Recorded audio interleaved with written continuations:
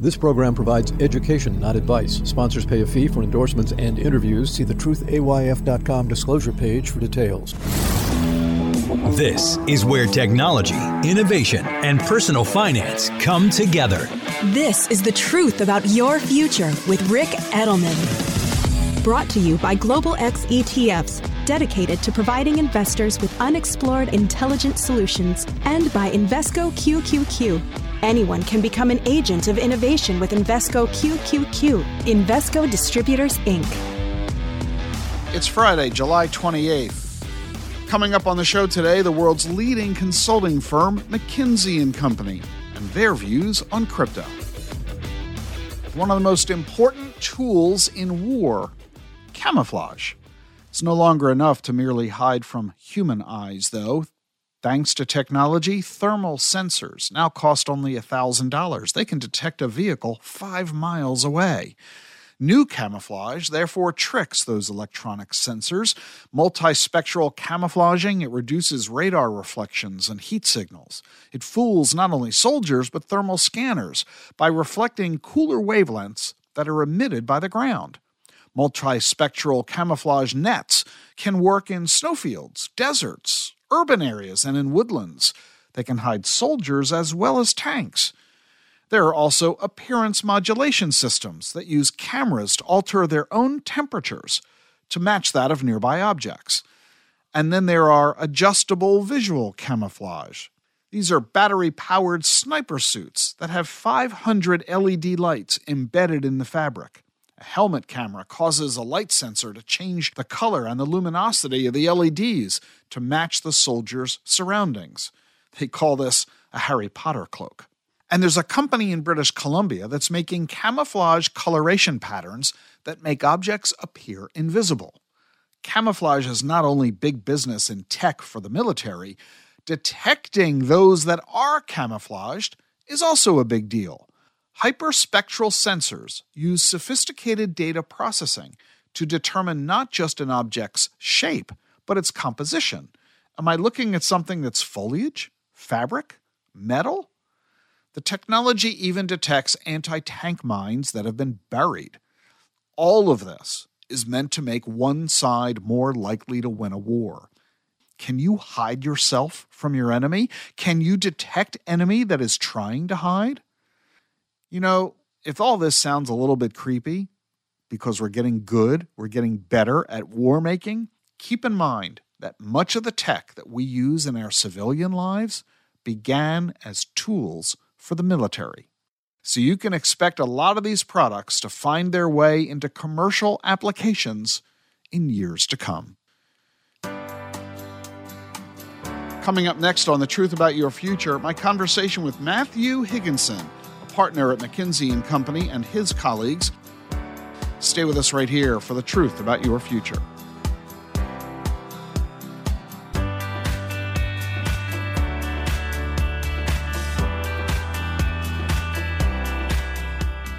The Truth About Your Future is sponsored by Global X ETFs. Automation and artificial intelligence are introducing new possibilities and upending the status quo before our very eyes. These exponential technologies are rapidly evolving, and the list of innovators leading the charge extends well past the big tech firms that dominate headlines. At Global X ETFs, we specialize in investments that look beyond household names, providing exposure to a range of companies at the leading edge of these disruptions and more. Visit globalxetfs.com to learn how or contact your financial advisor.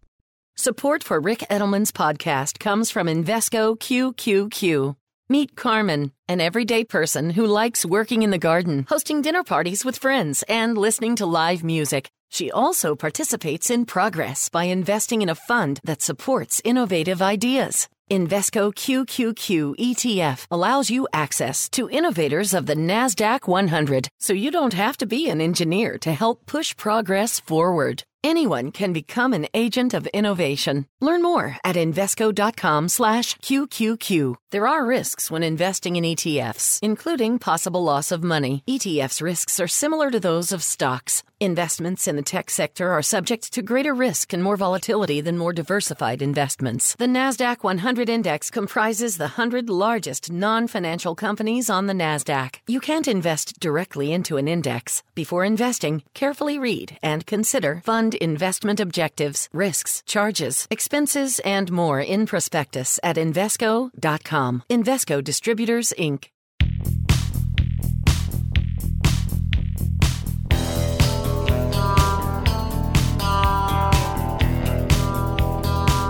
You're listening to the Truth About Your Future podcast. Last month, I hosted the 5th Annual Vision Conference in Austin, presented by my company, DAC-FP, the Digital Assets Council of Financial Professionals. Vision is the longest-running digital assets investment conference that's specifically for financial advisors and accredited investors. And at this year's conference, it was our biggest ever, attended by more than 125 financial advisors and investment professionals from all over the country. One of our sessions featured Matt Higginson and his colleagues of McKinsey. I wanted to share that entire conversation with you today. Here it is, unabridged and uncensored. I'm very happy to welcome on to this panel a very prestigious group of gentlemen from McKinsey and Company. We all know McKinsey, one of the most well-known and prestigious consulting and research firms across so many industries. We have Matt Higginson, who's a partner with McKinsey, Julian Saviano, who is also a partner, and Matthew DeVerne. I'm an American, not French, who's an associate partner. Gentlemen, thank you so much for joining us. You're going to find this really fascinating info as we talk about the whole point of commercial application of crypto. So many times I encounter people who say, what's it good for? It doesn't do anything. What do we need it for? Well, these three gentlemen are going to answer that question. And you'll have an opportunity to ask your questions as well, so get them ready. Matt, let me begin with you. I mean, it's obvious. I mean, everybody knows McKinsey. The biggest companies in the world are your clients. What are you hearing from them? What's the appetite for adopting blockchain solutions and digital assets into their businesses? Yeah, Rick, thanks for asking. And first of all, thanks also for having us here. It's a great gathering, and our history goes back a long time, so I forget how many decades. But look, before we sort of get into what are directly we're hearing, the appetite, maybe it's helpful just to make sure we frame this in terms of the sort of applications and things that we are talking to clients about, because it can be pretty diverse, right? A pretty diverse range. I think about global networks, so networks that support things like trade finance, right? Trade finance was one of the big promises for blockchain a few years ago. I think about the use of blockchain for things like authentication and supply chains. And how do we track and trace goods and prove that? I think about applications in tokenization. We heard Roger talk about this, tokenizing financial instruments, and how do we see efficiencies from that? I think about applications in currency. How do you do instant settlement, instant long-distance cross-border payments? And of course, crypto. And I think when we listen to the appetite from our clients, there's been a real bifurcation during the crypto winter. And what I mean by that is there were folks who are quite a long way down the path of building out real-world use cases, already applying them, running pilots, building out ecosystems. And those folks are running hard. Frankly, many of them are continuing. So when you look in things like the fashion industry for luxury goods using track and trace, that's continuing. When we look at supply chain and compliance applications and things like automobile, that's continuing. But there's a different population who are saying, actually, I wasn't quite sure how this applied to my industry, and so we're not quite ready to invest anything more right now. And I think particularly a lot of our clients are very cost conscious. When we look at the business model behind some of these applications, it's maybe not so clear yet. And so one of the earliest things that gets cut is this kind of additional spending on innovation. And so there's definitely been that separation. I think we'll get more into this, but there's a middle use case which is in financial services, where frankly several of our clients have said, you know what, we feel our position in the industry could be threatened by this technology, We heard earlier on about trade and post-trade. We probably need to build some defensive moats here and grab the middle ground and start to build out the infrastructure. That's a little bit about what we're hearing. I think my final point, just to start with, is that those clients who believe in the future of the technology are saying, talent is cheap right now, the assets are cheap right now, the ability to build the technology is cheap right now, so I'm going to push hard at the moment in anticipation of this industry kind of resuming its climb, in 12 months' time. So there's been this very clear separation. So does that mean that much of this is still in the lab and hasn't yet gotten into the marketplace? Look, I think there are definitely examples where this is in the wild today, and maybe I'll touch on a few of those. There have also been some pretty spectacular failures, where we've seen enterprises essentially go insolvent. I think those where we've seen real success, let me just list out a few and we'll go deeper. But one would be things like tokenization of cash. Look at the business model of stable coins out there. We have $130 billion circulating, maybe trading up to $100 billion a day. That feels like it's starting to get some traction. I think we've seen tokenizing real-world assets. I think that's out of the lab. We're now in the wild with things like the money market fund we heard about, or bonds or other funds. I think there are probably examples in payments where you could say, yeah, technology is really being used. The cross-border payment solution, the closed-loop solutions. And those examples I mentioned in like the high-value luxury goods industry, and in things like automobile and manufacturing, in the wild, real-world use cases that I don't think you could say are still in the lab.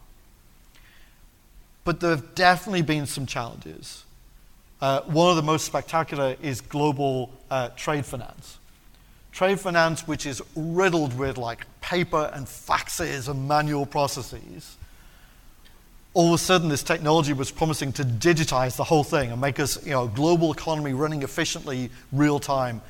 And I think there have just been a string of examples this year, whether it's WeTrade or Marco Polo or TradeLens or others, where unfortunately the banks saw the benefits of this, but the corporate world didn't see the business case to invest and use it.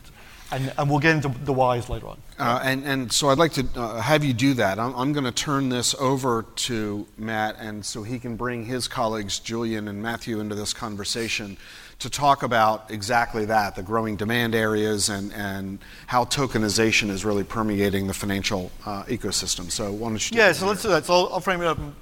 Matthew, pass to you first.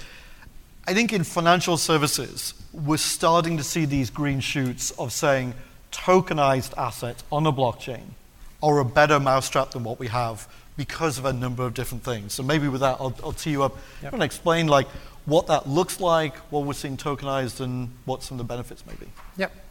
I think what's been really interesting, relating to what you were saying earlier, Matt, in the last 2-3 years is 2-3 years ago, we're in a growth environment. We were at a crypto high. And a lot of our clients were setting up teams to think through what's the impact and the opportunities, to a certain extent, the threats that blockchain can create. Now, fast forward 2 years, come to today, we're in a bit of a tighter environment. We're in a bit of a lower crypto cycle. And our clients are now like, okay, so what value can we actually really drive and generate from a revenue standpoint and cost standpoint from blockchain technology? And the examples we're seeing are all tied really to the technology itself, that it's 24/7, that it has atomic settlement or near instantaneous settlement, as we touched on earlier, and programmability. And some of the benefits that we see really tied to specific use case or asset classes today are, we talked about capital efficiency earlier, and the fact that because we can settle much faster within a few minutes or milliseconds, we can prevent some of the locked capital before, in particular in an environment today where interests are high. Well, one use case is that really, I think, is out of the lab is tri-party repos. Today, there's about 70 billion of daily tokenized trades of tri-party repos on blockchain. Another example, if we think of it, another benefits of the operational efficiencies that we discussed earlier, obviously on money market funds, but there's other asset classes. If we look at corporate bonds, for instance, where there is significant servicing of the asset throughout the life cycle, we hear from our clients that not only are there costs from a manual standpoint, but there's costs also in terms of penalties or fines when you miss, say, a coupon payment, or you have an inaccurate coupon payment. If you're able to embed this into the smart contract, you eliminate a lot of those fees.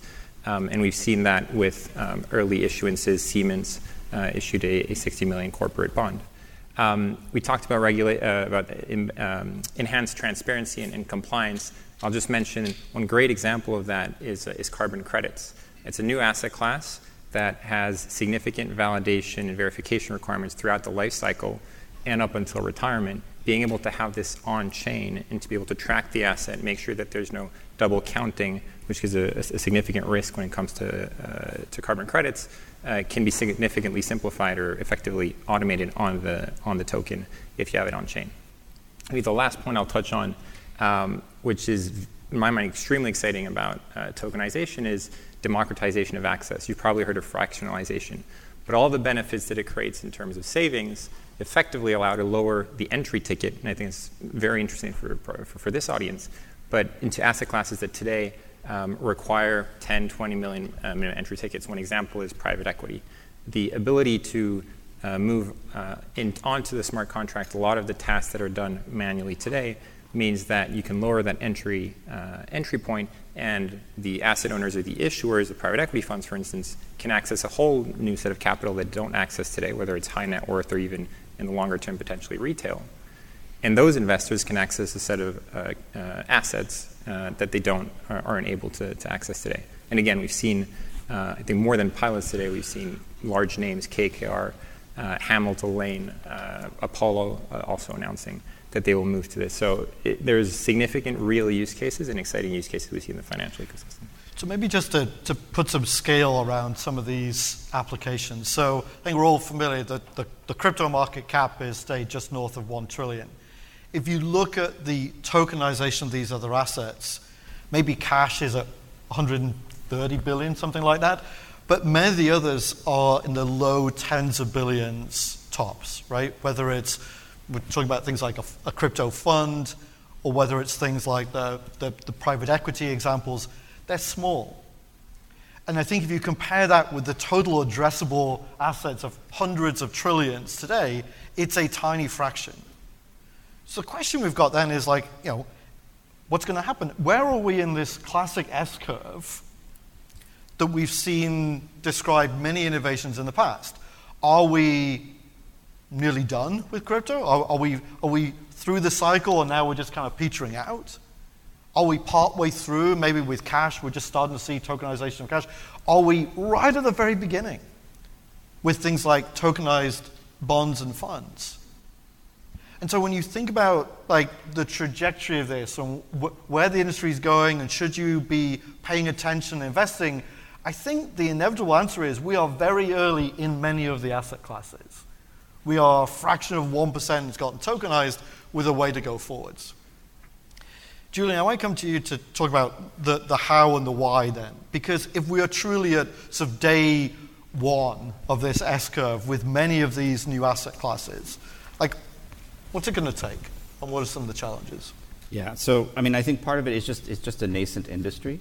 And I think, if you start not in the obvious, we'll talk about the R word at the end, but if we talk about just how the technology is evolving, like many of our conversations with our clients are really about the art of the possible because they're just beginning to learn how the technology can help them and how the technology can drive either efficiency or new opportunities in the financial space, and we're going to talk later also about non-financial applications.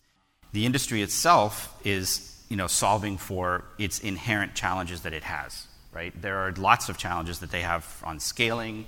There's many different blockchains that have different strengths and weaknesses. And they have to solve for those in order to help more efficiently solve different issues. So I think that's a key issue. There are UI and UX problems, so user interface, and this is not an easy technology to use necessarily. It's getting easier, but for consumer-facing solutions, for example, there's most of these things are still quite cumbersome and quite challenging. And then there's a privacy and transparency kind of conundrum which bleeds a little bit into the regulatory requirements, but it doesn't just bleed into the regulatory requirements on knowing your customer and things like that. It also really bleeds into the utility that you're trying to drive out of a solution versus how much you want the world to know about what you're doing and about your business as well.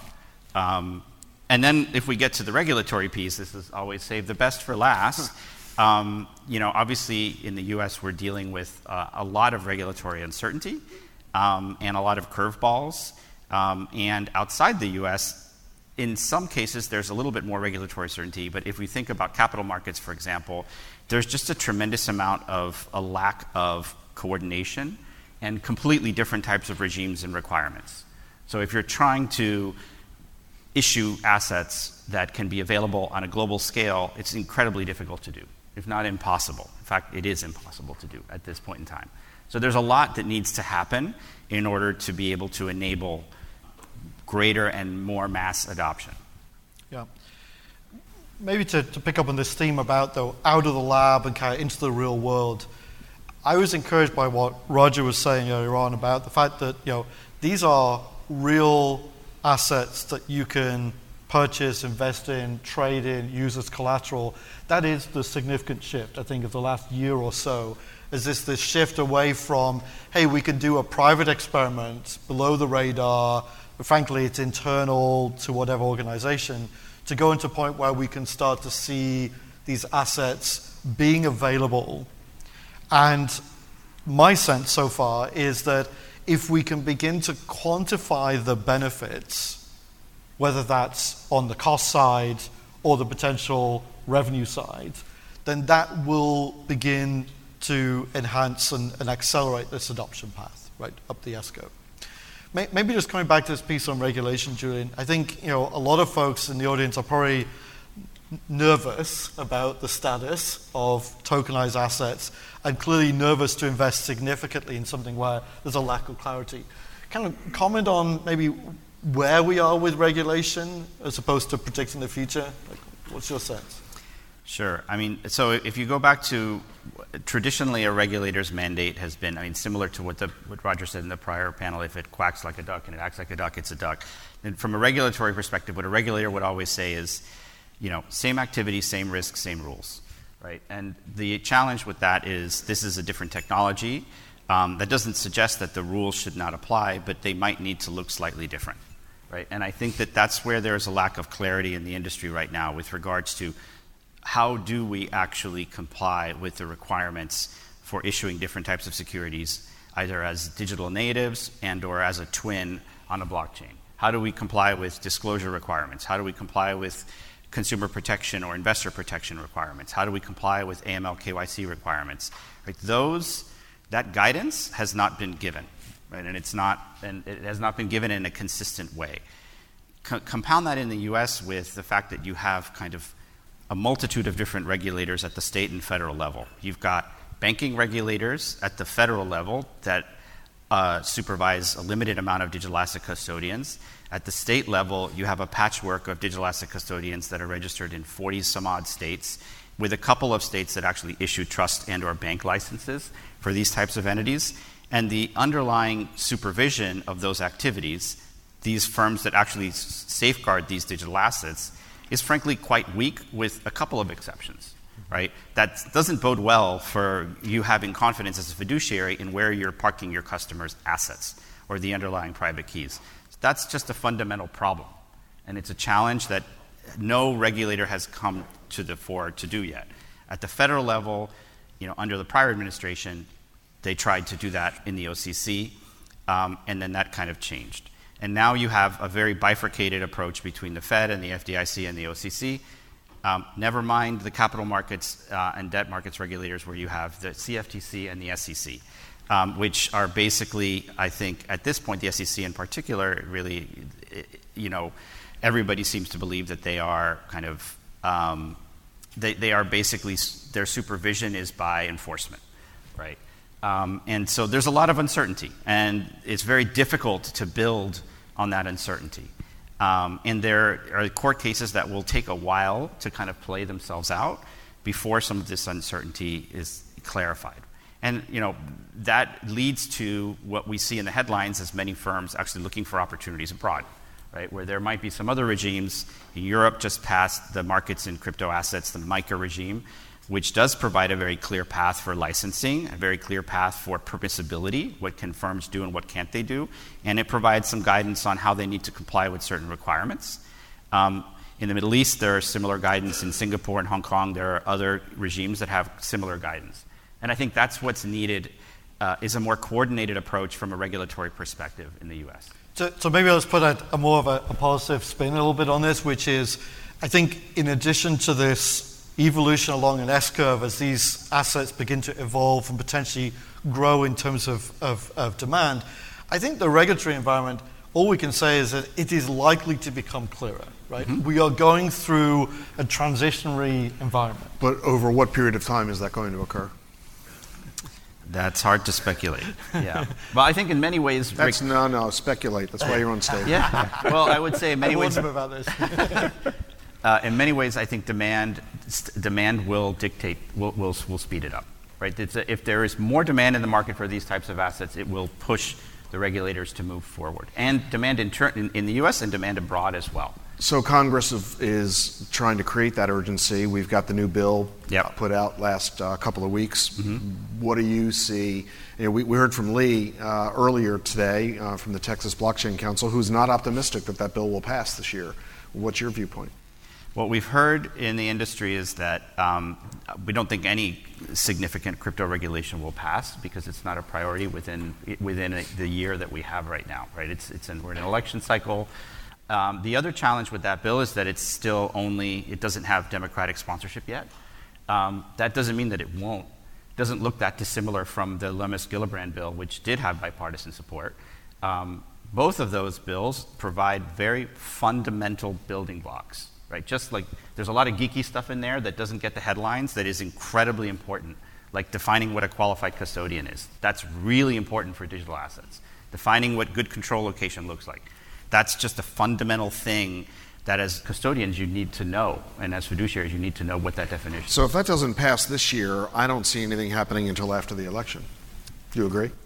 I think that's broadly what we're hearing, which is certainly not much optimism to try and do it before the end of next year. Which means that the election will be pivotal for the future of crypto because the two parties have very different views. Do you agree with that? What I struggle with is I don't know that will always be the case. Right? I think that there's a kind of an oppositional, I believe this, so the other party has to believe that. And that can change because if you think about some of the underlying benefits, both parties should be believing in those underlying benefits of the politicalization of crypto is a relatively new phenomenon. Yep. And it is all the rage of the moment. There was a period over the last decade where there was a lot of bipartisan support for this. Mm-hmm. I think FTX had a pretty big adverse impact and has changed the tone in a lot of ways. There's also a new level of debate about CBDCs and the issue of government control and privacy. So what's it going to take to unwind all that? I just might make one distinction, though, which is the regulation around protecting consumers investing in crypto is quite different, I think, than how we're going to see this evolve with all the other digital assets that we've already touched on. When you look at tokenization of bonds and funds and mutual funds and money market funds, this sort of tokenization of assets, I think should be set aside from the crypto piece. I think there is real intent to protect the unwitting consumer on crypto and crypto-related activity, which hopefully gets separated from actually what I think is a very powerful use case that will, over time, change our industry, which hopefully comes under a more sensible regulatory regime. But if that's true, we need to separate the two. What does that mean for action steps for this audience and for investment advisors around the country? Does that mean we sit on the sidelines till this gets figured out, or do we engage, and if so, how? I think what you start to see is that it actually you've already seen it over the last several years, right? The digital asset industry itself has been raising the bar themselves. Even if they haven't been explicitly told to do, implicitly If they want to engage with traditional financial institutions, they know they need to build stronger infrastructure. They know they need to have stronger controls. They're no longer tiny little workshops, right? They've got 1,000-person teams. They've got 150 people in compliance. They're building solutions to what they think would be industry grade, right? That, I think, is a phenomenon that you begin to see, and maybe you start thinking about what sort of infrastructure will support kind of institutional grade digital asset solutions that then can support this industry.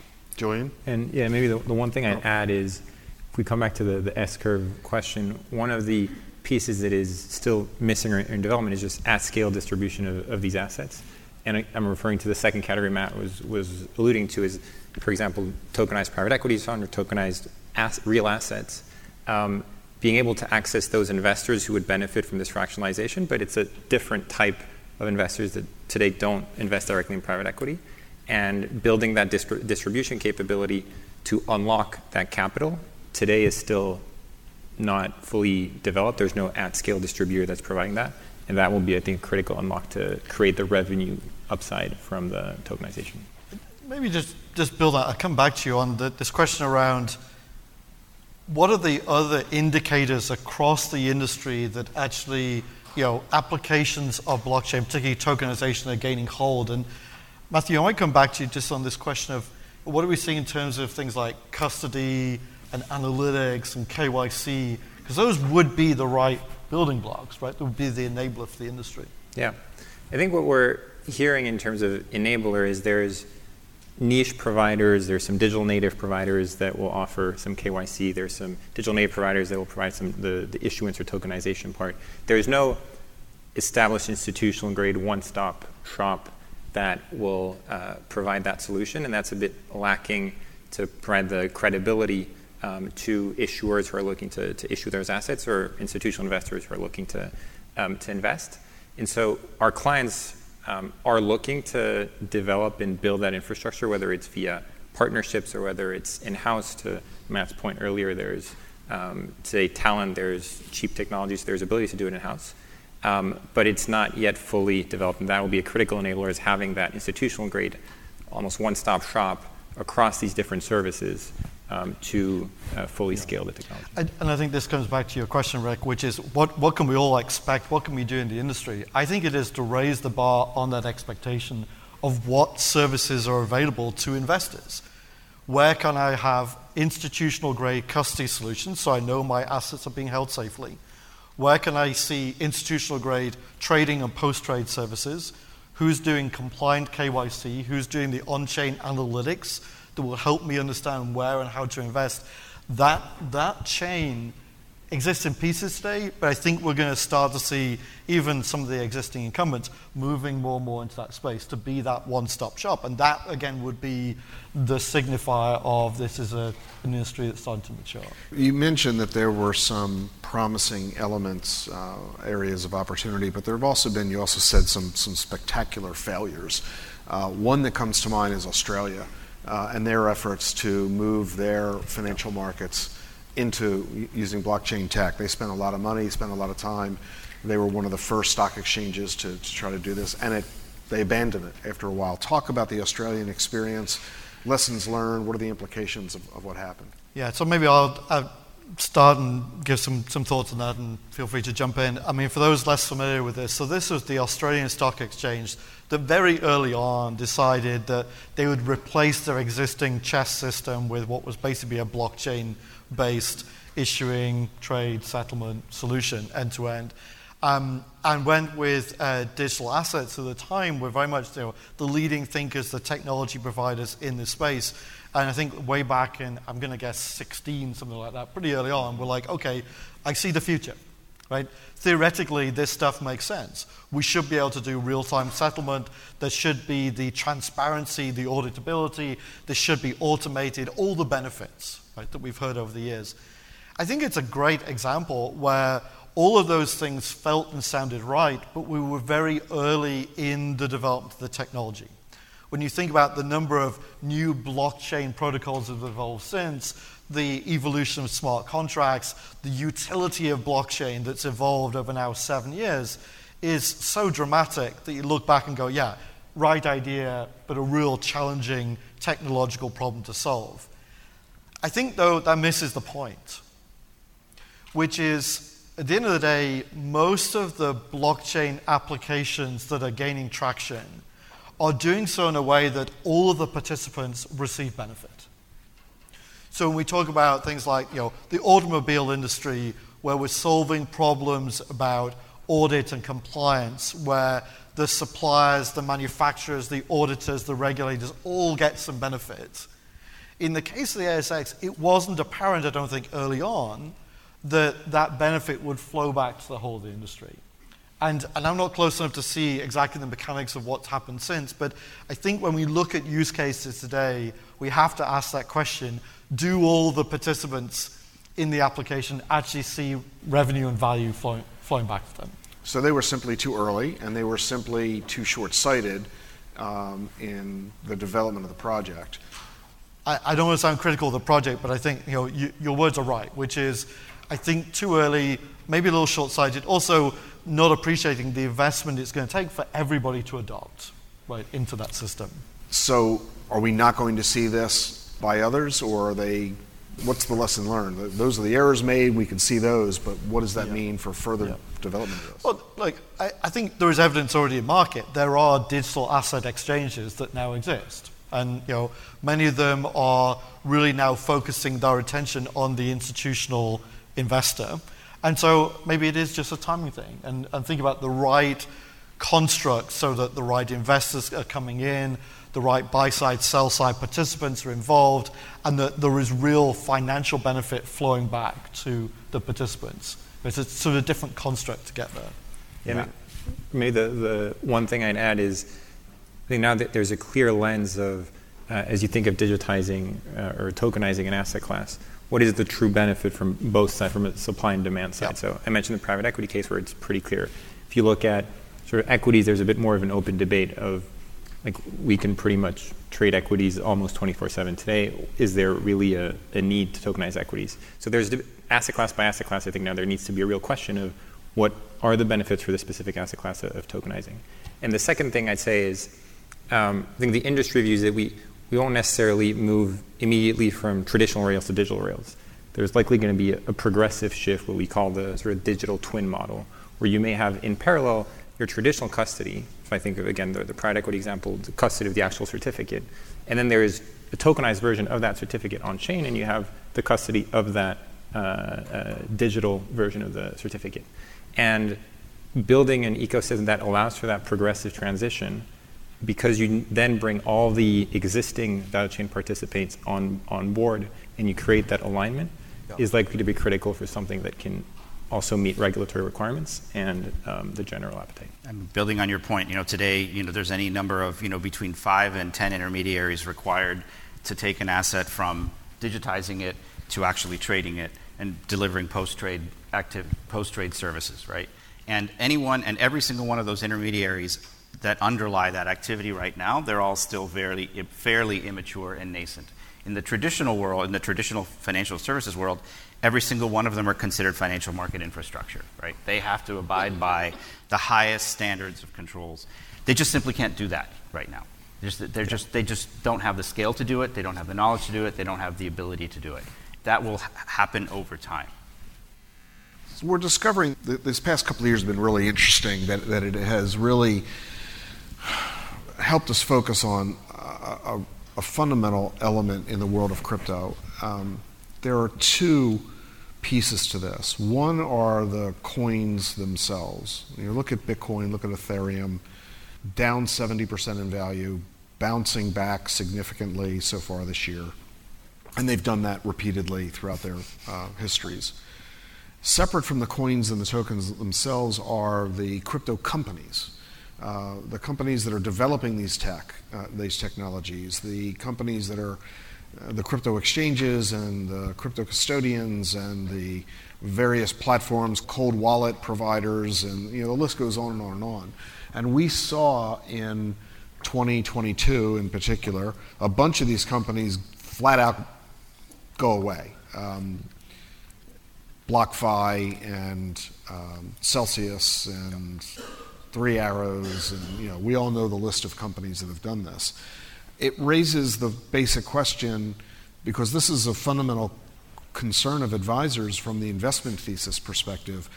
Should I buy Bitcoin or should I buy a Bitcoin miner? Should I invest in coins or should I invest in companies? For example, there is a crypto SMA which invests directly in the coins and tokens through an SMA structure. We talked about Chris King earlier. You'll meet him at this conference. He's in the exhibit hall. And then there are crypto ETFs offered by Global X and Invesco, who are also here in the exhibit hall. Which is the approach? I mean, you could argue that the company fortunes may fail all the way to worthlessness and bankruptcy, et cetera, but the coins survive. So which, from an investment thesis perspective, from an investment strategy, which is the proper path for advisors? Should we be going the coin route or the company route? Maybe I'll start. Again, you can jump in. I would separate what's your goal here, right? I think there is an ease of which today, even as an institutional investor, you can directly purchase coins and you could do self-custody, right? We can actually all send them to a little, cold wallet, USB stick version, stick it in your safe, lock it away, like we can as individual investors. But I get the sense that's not what investors necessarily want. And in fact, we're seeing more and more demand to get return on those investments. In which case, can I buy something that's not coin, that gives me exposure to coin, that allows me to earn some yield on that investment, allows me to collateralize and use it for something else? And so I think there is this growing demand for whether it's a fund with a basket of coins, maybe it's thematic funds, maybe it's very specialized, actively managed funds, actually, that give me access to cutting-edge technologies in this space. As an example, we're hearing demand for, can I get access to a fund that actively invests in DeFi or in metaverse or something else like that, where I don't have time to invest, but I want to get exposure to that myself? And so I think there's two different outcomes here. One is I just want to buy and hold, in which case that's been the same case for a dozen years, and you can go do that, and you can go buy and send it to your cold storage. Or you can now go down this route with ETFs or potentially revenue and earning yield on those. And I'm seeing and hearing more and more demand from that. And I think we're just starting to figure out what are the right structures to put together to offer that in a grown-up way. And I think you have maybe two different types of rubrics for how you do due diligence on coins versus how you do due diligence on companies that are in the digital assets or blockchain space, right? On coins, you need to understand the underlying projects. You need to understand the actual rights and or benefits that coin might be able to provide the holder or not. You need to understand the legal structure under which it's been issued. You need to understand how it may or may not be complying with certain rules or laws, all of those things. There are a lot of things. You need to understand how much liquidity there is, who's holding it, all of those things. There's a lot of other structures to think about that are, it's a different way of thinking. And if you think about, for example, underlining a Bitcoin miner, this is where a lot of the lenders ended up in trouble, because they thought about lending to Bitcoin miners as if they were lending to doing equipment financing, right? I'm just going to finance against ASICs. Well, that's great. But when Bitcoin is at 50,000 and ASIC is worth X, when it's at 20,000 and ASIC is worth X minus whatever it's worth, right? So they underwrote the equipment and not the actual industry itself, right? And that created a big problem. So it's not that different from actually doing underwriting or due diligence based on how you're thinking about investments in all kinds of industries. And just one point to add. I think we are seeing more and more of the Web3 native or fintech companies that actually have the innovative solutions now partnering up with the incumbents. Because ironically, investors want to be able to trust in the brand, the reputation of whoever's provided that service. And Web3 native companies have the technology but don't have the trusted brand. The incumbents have the trusted brand but don't have the technology. So I think we're seeing more and more of these sort of partnerships and mergers happening, and I think that will continue in order to open this up to a broader investment. And that argues for the company route because of the M&A activity, which really capitalizes on stock growth and the leverage that occurs with all of that. So Anything to add, Matthew? Maybe the only thing I'd add is there's obviously different considerations in liquidity profile they're looking at, whether you're looking at buying the coin or the supporting infrastructure company. So I think everything else. So this is why we have these very different types of exhibitors in the exhibit hall, because as you're discovering, some of them give you the direct access to the coins, or packaging of coins or management of coins, and others are giving you the access to the companies in managed and indexed ways so that you can decide what works best for your client and your practice management, because it isn't a right or wrong. This is all part of the judgment, but it's a fundamental question that we all have to answer for our practices, no question. And any questions from you? We've got a microphone coming right over here. Thank you. So if we look at this as any other technology as it emerges, right? So if we go back to the PC, eventually you had the PC model, you had Apple, right? PCs tended to win out really early, right? Because they were easy to adapt, right? The businesses grab them. When we get into internet, right? Whoever is able to make money, Amazon just comes out, right? Eventually. Survives and thrives, right? Ease of doing business. Same thing with Google, ease of use. In this marketplace, right, in this technology and blockchain specifically, the coins are I think a completely separate discussion. But in blockchain, if we're advising business owners, right, especially small business owners, I think on corporate America, they're gonna pick a lane and they're gonna develop their piece. They got the capital to do that. Small businesses are gonna have to plug and play to make money here. Speak specifically to trucking, right? Trucking, the independent truckers, or you get into intermodal, they're going to have to deal with Maersk and all the other companies, right, who are tracking their boxes. How are they going to be able to decide how to capitalize? Because they really need the efficiency. They have very low margins, but they could increase those margins from maybe 3% to somewhere around 7 or 8%, maybe even 10%. And they could compete and grow their businesses and treat their businesses like an investment. So how could they capitalize in the blockchain technology?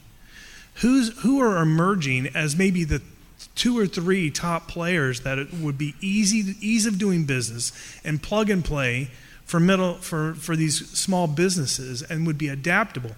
That's where we could actually see, well, that long term, regardless of what happens in the next 2-3 years in regulatory, right? We all know that's political.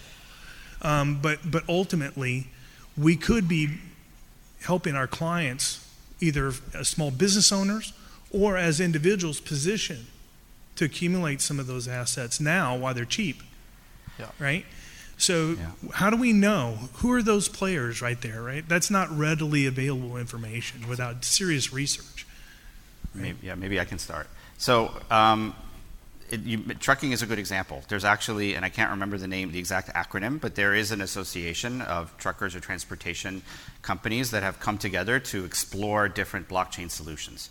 Right, so I'm not going to answer the question, but I will basically say that they're directly, but indirectly, this association is exploring different options. And what's really interesting about logistics more broadly, not just trucking, is again, this speaks to we don't exactly know what it's going to be, what blockchain technology will solve for, because the most obvious is supply chain. That is already in the market, and there are certain solutions that are being tested. But there are really interesting emerging solutions around fleet management, around real-time telemetry of vehicles, and around being able to absorb all that information and get it, around having vehicles basically carry their own value, be able to self-charge themselves there's just so many different things that blockchain technology and its derivatives can do that are just now being explored. And so I think from that perspective, I would look towards these industry consortiums and understand what they're building on, and what sort of technology they're leveraging. And in terms of what they're building on, there's definitely two options going on out there at the moment. One is the public permissionless blockchains. Frankly, we've heard about several this morning, right? Issuance on Stellar, issuance on Polygon, historically issuing on Ethereum. I think that model has real value in that we're using blockchains that at the moment are being used at scale. They have some degree of adoption, they have utility, and therefore you can see that's a route to actually scaling the application. At the same time, there are lots of folks out there saying, actually, I don't want a truly public permissionless blockchain where anybody can potentially become a node and therefore get access to the full stack. I want to be part of a private instance, either a private blockchain or private instance of one of those public chains. And we're not advocating for either one right now because I think it's a little bit horses for courses. But I would just caution to say, if you're looking to engage with a consortium, involve in a business case, build something out, be super critical and objective on, are we actually deriving value from this? Is it delivering a business case with benefits? Or am I just following this like FOMO, mustn't miss the wave? Because I think that has been the lesson learned from the last few years. One of the frustrations you raise is the difficulty in identifying who these companies are. I would think you'll get a lot of those answers in the exhibit hall. Talk to GlobalX, talk to Fidelity and Invesco and Bitwise and others who are there because they are familiar with those companies because they're putting them in their indexes. They're putting them into their funds.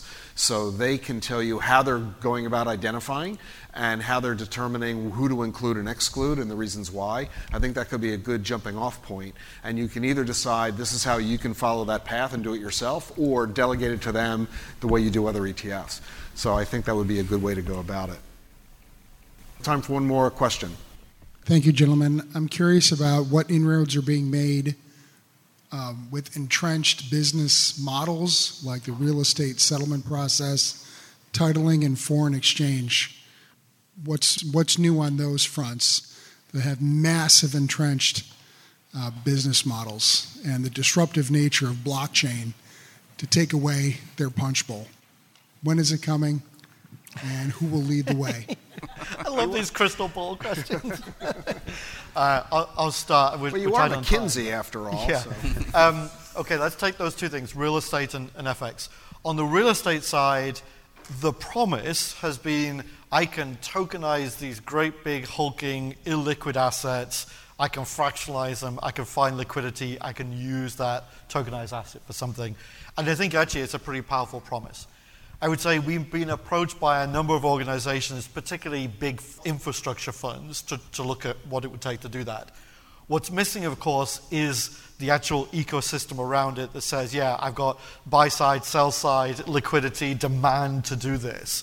And I think that gives us some grace time to say, I don't know how long before it gets there.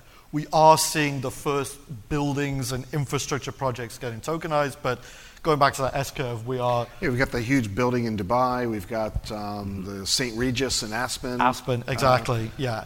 But you know, onesies and twosies. The fact that we can name two is a problem. Exactly. So I think super early. Likewise, on the FX side, as we see the tokenization of fiat currency, whether that's stable coins, whether it's the central bank digital currencies or others, that is step one. To me, the real exciting thing would be, can we actually replace traditional FX desks with some of these constructs coming out of DeFi, like the automated market makers, that basically just create these automated contracts that rebalance depending on the availability of one currency or another and automatically reprice. We're not there. But again, the ability to do it is there. We just haven't seen any of the shifts to really take it seriously. And on the latter one, my analogy is always, what happened to cross-border payments? 10 years ago when I was early in my days at McKinsey, there was this shift from traditional correspondent banking into kind of same-day cross-border, and it's taken 10 years to get to where we are today. We're going to have to leave it there. Thank our speakers, Matt, Julian, and Matthew from McKinsey and Company. Gentlemen, thank you very much. That's my conversation with the folks from McKinsey at the 5th Annual DAC-FP Vision Conference in Austin. In coming weeks here on the podcast, I'll be presenting you with additional conversations from the conference. Right now, though, you can check out the photos and other highlights of Vision. It's all on my Facebook, Twitter, and Instagram pages, and the links are in the show notes.